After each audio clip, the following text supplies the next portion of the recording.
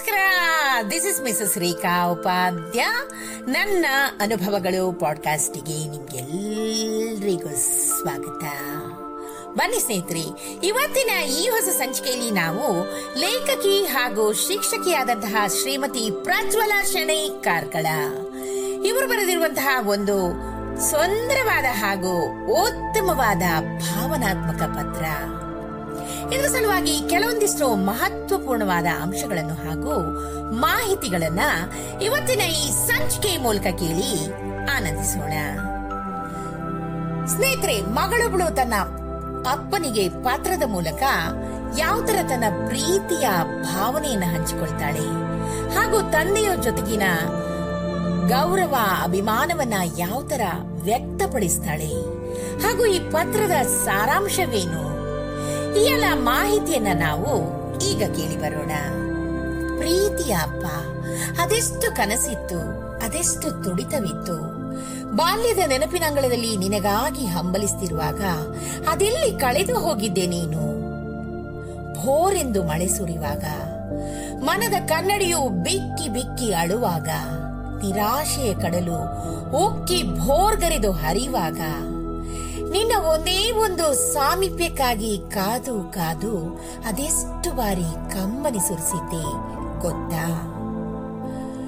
ಓರಗೆಯ ಸ್ನೇಹಿತೆ ತನ್ನ ಅಪ್ಪ ತಂದ ಬಣ್ಣ ಬಣ್ಣದ ಲಂಗ ತೊಟ್ಟು ನನ್ನೊಡನೆ ಆಡಲು ಬಂದಾಗ ಆಡುವ ಮನಸ್ಸಿದ್ರೂ ತಾನು ತೊಟ್ಟ ಹಳೆ ಬಟ್ಟೆಯ ಮರೆಯಾಗಿಸಲು ಹುಸಿನಗೆಯ ಮುಖವಾಡವನ್ನು ತೊಟ್ಟಿದ್ದೆ. ಅವರಿವರ ಗುಸುಗುಸು ಮಾತುಗಳಿಗೆ ಕಿವಿಯಾಗಲಾರದೆ ಸ್ವತಃ ಉತ್ತರ ಪಡೆಯಲು 1000 ಪ್ರಶ್ನೆಗಳನ್ನು ಮಸ್ತಕದಲ್ಲಿ ಇಟ್ಟುಕೊಂಡು ನಿನ್ನ ಬರುವಿಕೆಗಾಗಿ ಕಾದುಕೊಂಡಿದ್ದೆ. ಮನೆಯ ಪ್ರತಿಯೊಂದು ವಸ್ತುವಿನಲ್ಲೂ ನಿನ್ನ ಒಂದೊಂದು ನೆನಪಿನ ನವಿಲುಗರಿ ಇತ್ತು. ಅದನ್ನು ಕಂಡಾಗಲೆಲ್ಲ ಕಾಡುವ ಒಂದೇ ಒಂದು ಪ್ರಶ್ನೆ, ನಿನ್ನ ಅಪ್ಪ ಎಲ್ಲಿ ಅಂತ.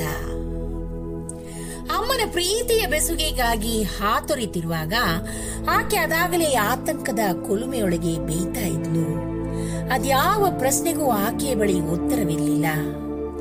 ಎಲ್ಲ ತಪ್ಪುಗಳನ್ನು ಆಕೆಯ ಮೇಲೆ ಸುರಿವಾಗ್ಲೂ ಸಾಲು ಸಾಲು ಅಪಮಾನಗಳಿಂದ ಸರಪಳಿ ಬಿಗಿದ್ರು ಆಕೆ ಯಾರ ಮುಂದೂ ಕೈ ಚಾಚಿರ್ಲಿಲ್ಲ. ಸ್ವಾಭಿಮಾನದ ಪಾಠ ಆಕೆಯಿಂದ ಬಳುವಳಿಯಾಗಿ ಬಂದಿತ್ತು.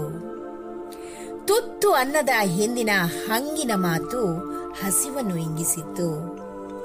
ಅಸಹಾಯಕತೆ, ಅಗತ್ಯತೆ, ಅನಿವಾರ್ಯತೆಗಳು ಪುಟ್ಟ ಮನದೊಳಗೆ ವಯಸ್ಸಿಗೂ ಮೀರಿದ ಪಕ್ವತೆಯ ಗಳಿಸಿತ್ತು. ಸರಿ ತಪ್ಪುಗಳ, ಬೇಕು ಬೇಡಗಳ, ನ್ಯಾಯ ಅನ್ಯಾಯಗಳ ತಕ್ಕಡಿಯು ಕಣ್ಣೆದುರೇ ತೂಗ್ತಾ ಇದ್ರು, ನ್ಯಾಯ ಮಾತ್ರ ಕಣ್ಣಿಗೆ ಕಪ್ಪು ಬಟ್ಟೆಯನ್ನ ಧರಿಸಿತ್ತು. ಅಪ್ಪ, ನೀನಿಲ್ಲದ ದಿನಗಳು ಜೀವನದ ಪ್ರತಿಕ್ಷಣ ಹ್ಯಾಕ್ ಬದುಕಬೇಕು ಅಂತ ಕಲಿಸಿಕೊಟ್ಟಿತ್ತು. ಸ್ವಾಭಿಮಾನಕ್ಕೆ ಬಿದ್ದ ಪೆಟ್ಟು ಬರುವ ಎಲ್ಲಾ ಸವಾಲುಗಳನ್ನ ಎದುರಿಸೋ ತಾಕತ್ತನ್ನು ಕೂಡ ಕರುಣಿಸಿತ್ತು. ಅಪ್ಪನ ಮುದ್ದಿನ ಕುವರಿ ನಾನಾಗ್ಬೇಕೆಂದು ಹಾತೊರೆದಿದ್ದೆ. ಚುಮು ಚುಮು ಚಳಿಯಲ್ಲಿ ನಡುಗುವಾಗ ನಿನ್ನ ಬೆಚ್ಚನೆಯ ಅಪ್ಪುಗೆಗಾಗಿ ಚಾತಕ ಪಕ್ಷಿಯಂತೆ ಕಾದಿದ್ದೆ. ಇರುವ ಸೂರು ಆಧಾರವಿಲ್ಲದೆ ಸೋರ್ತಿರುವಾಗ, ಬಿರುಗಾಳಿ ರೊಯ್ ಎಂದು ಬೀಸುವಾಗ ಭಯವಾದರೂ ಕಷ್ಟಗಳನ್ನು ಎದುರಿಸುವ ಧೈರ್ಯವನ್ನು ಕಲಿಸಿತ್ತು. ಒಮ್ಮೊಮ್ಮೆ ನೀನು ಅದ್ಯಾವ ಸುಳಿಯಲ್ಲಿ ಸಿಲುಕಿರುವೆಯೋ ಅಂತ ಮನಸ್ಸು ತಲ್ಲಣಿಸುತ್ತಿತ್ತು. ಬಾಲ್ಯ ಕಳೆದು ಪ್ರೌಢಾವಸ್ಥೆಗೆ ಹೆಜ್ಜೆ ಇಟ್ಟಾಗ ಅದಾಗಲೇ ನೀ ಬಹುದೂರ ಸಾಗಿದ್ದೆ. ನಿನ್ನ ಬರುವಿಕೆಗಾಗಿ ಅರಸಿರುವ ಕಣ್ಣುಗಳು ಭಾವಾವೇಶದ ಕೊಳದಲ್ಲಿ ಈಜಾಡ್ತಿತ್ತು. ಭಾವನೆಗಳ ಕಡಲಲ್ಲಿ ಕನಸುಗಳು ಪುಟಿಯುವ ಮುನ್ನವೇ ಬತ್ತಿ ಹೋಗಿತ್ತು. ಇನ್ನೇನು ನಿನ್ನ ನೆನಪು ಮಾಸಬೇಕಂತ ಅನ್ನುವಾಗ ನೀನು ಮತ್ತೆ ಬಂದೆ. ಸಂತಸದ ಹೊನಲು ಉಕ್ಕಿ ನನ್ನೊಳಗಿನ ನಾಟ್ಯ ಮಯೂರಿ ಗರಿ ಬಿಚ್ಚಿ ನರ್ತಿಸಿತು. 1000 ನಕ್ಷತ್ರಗಳ ಮಿಂಚು ನನ್ನೊಳಗೆ ಸುಳಿದಾಡಿತ್ತು. ಆದ್ರೆ ನೀ ಬಂದಾಗ ಅದಾಗಲೇ ನಿನ್ನ ಜೀವ ಕೊನೆಯ ದಿನಗಳನ್ನ ಎಣಿಸ್ತಿದೆ ಅಂತ ಅರಿತು ಒಮ್ಮೆಲೆ ನನ್ನ ಹೃದಯ ನುಚ್ಚು ನೂರಾಗಿ ಹೋಯಿತು. ನಿನ್ನನ್ನು ಕೇಳ್ಬೇಕೆಂದುಕೊಂಡ ಅದೆಷ್ಟೋ ಪ್ರಶ್ನೆಗಳು ಕಣ್ಣಿಂದ ಜಾರಿದ ಹನಿಯಂತೆ ಹರಿದೇ ಹೋಯಿತು. ಕೊನೆಗೂ ನೀ ನಿನ್ನ ಜೀವನದ ಘೋರ ಸತ್ಯವನ್ನ ಯಾರೊಂದಿಗೂ ಹಂಚಿಕೊಳ್ಳಲೇ ಇಲ್ಲ. ಎಲ್ಲರ ದೃಷ್ಟಿಯಲ್ಲಿ ನೀನೊಬ್ಬ ಅಪರಾಧಿಯಾಗಿ ಬಿಟ್ಟೆ. ನಿನ್ನನ್ನು ಸೋತು ಮಲಗಿದವನು ಅಂತ ಅಪಹಾಸ್ಯ ಮಾಡಿದಾಗ ಕೂಗಿ ಕೂಗಿ ಹೇಳಬೇಕು ಅಂತ ಅನ್ಸಿತು. ಅಪ್ಪ, ನೀನು ಗೆಲ್ಲಬೇಕಿತ್ತು. ವಿಧಿ ಬರಹ ನಿನ್ನನ್ನು ಸೋಲುವಂತೆ ಮಾಡಿತು. ನೀನೀಗ ಬದುಕಿರ್ಬೇಕಿತ್ತು. ಅಪ್ಪ, ನಿನ್ನ ಮಗಳು ಗೆದ್ದಿರೋದನ್ನ ನೋಡಲು, ಕಳೆದುಕೊಂಡ ಸಾಮ್ರಾಜ್ಯವನ್ನ ಮತ್ತೆ ಕಟ್ಟಿರೋದನ್ನ ಕಾಣಲು, ನಿನ್ನ ನೆನಪುಗಳು ಗೊನೆ ಬಿಟ್ಟಿರಲು ಬಾಗಿದೆ ಮನವು ಭಾರವಾದ ಹೃದಯದಿಂದ. ಇತಿ ನಿನ್ನ ಮಗಳು.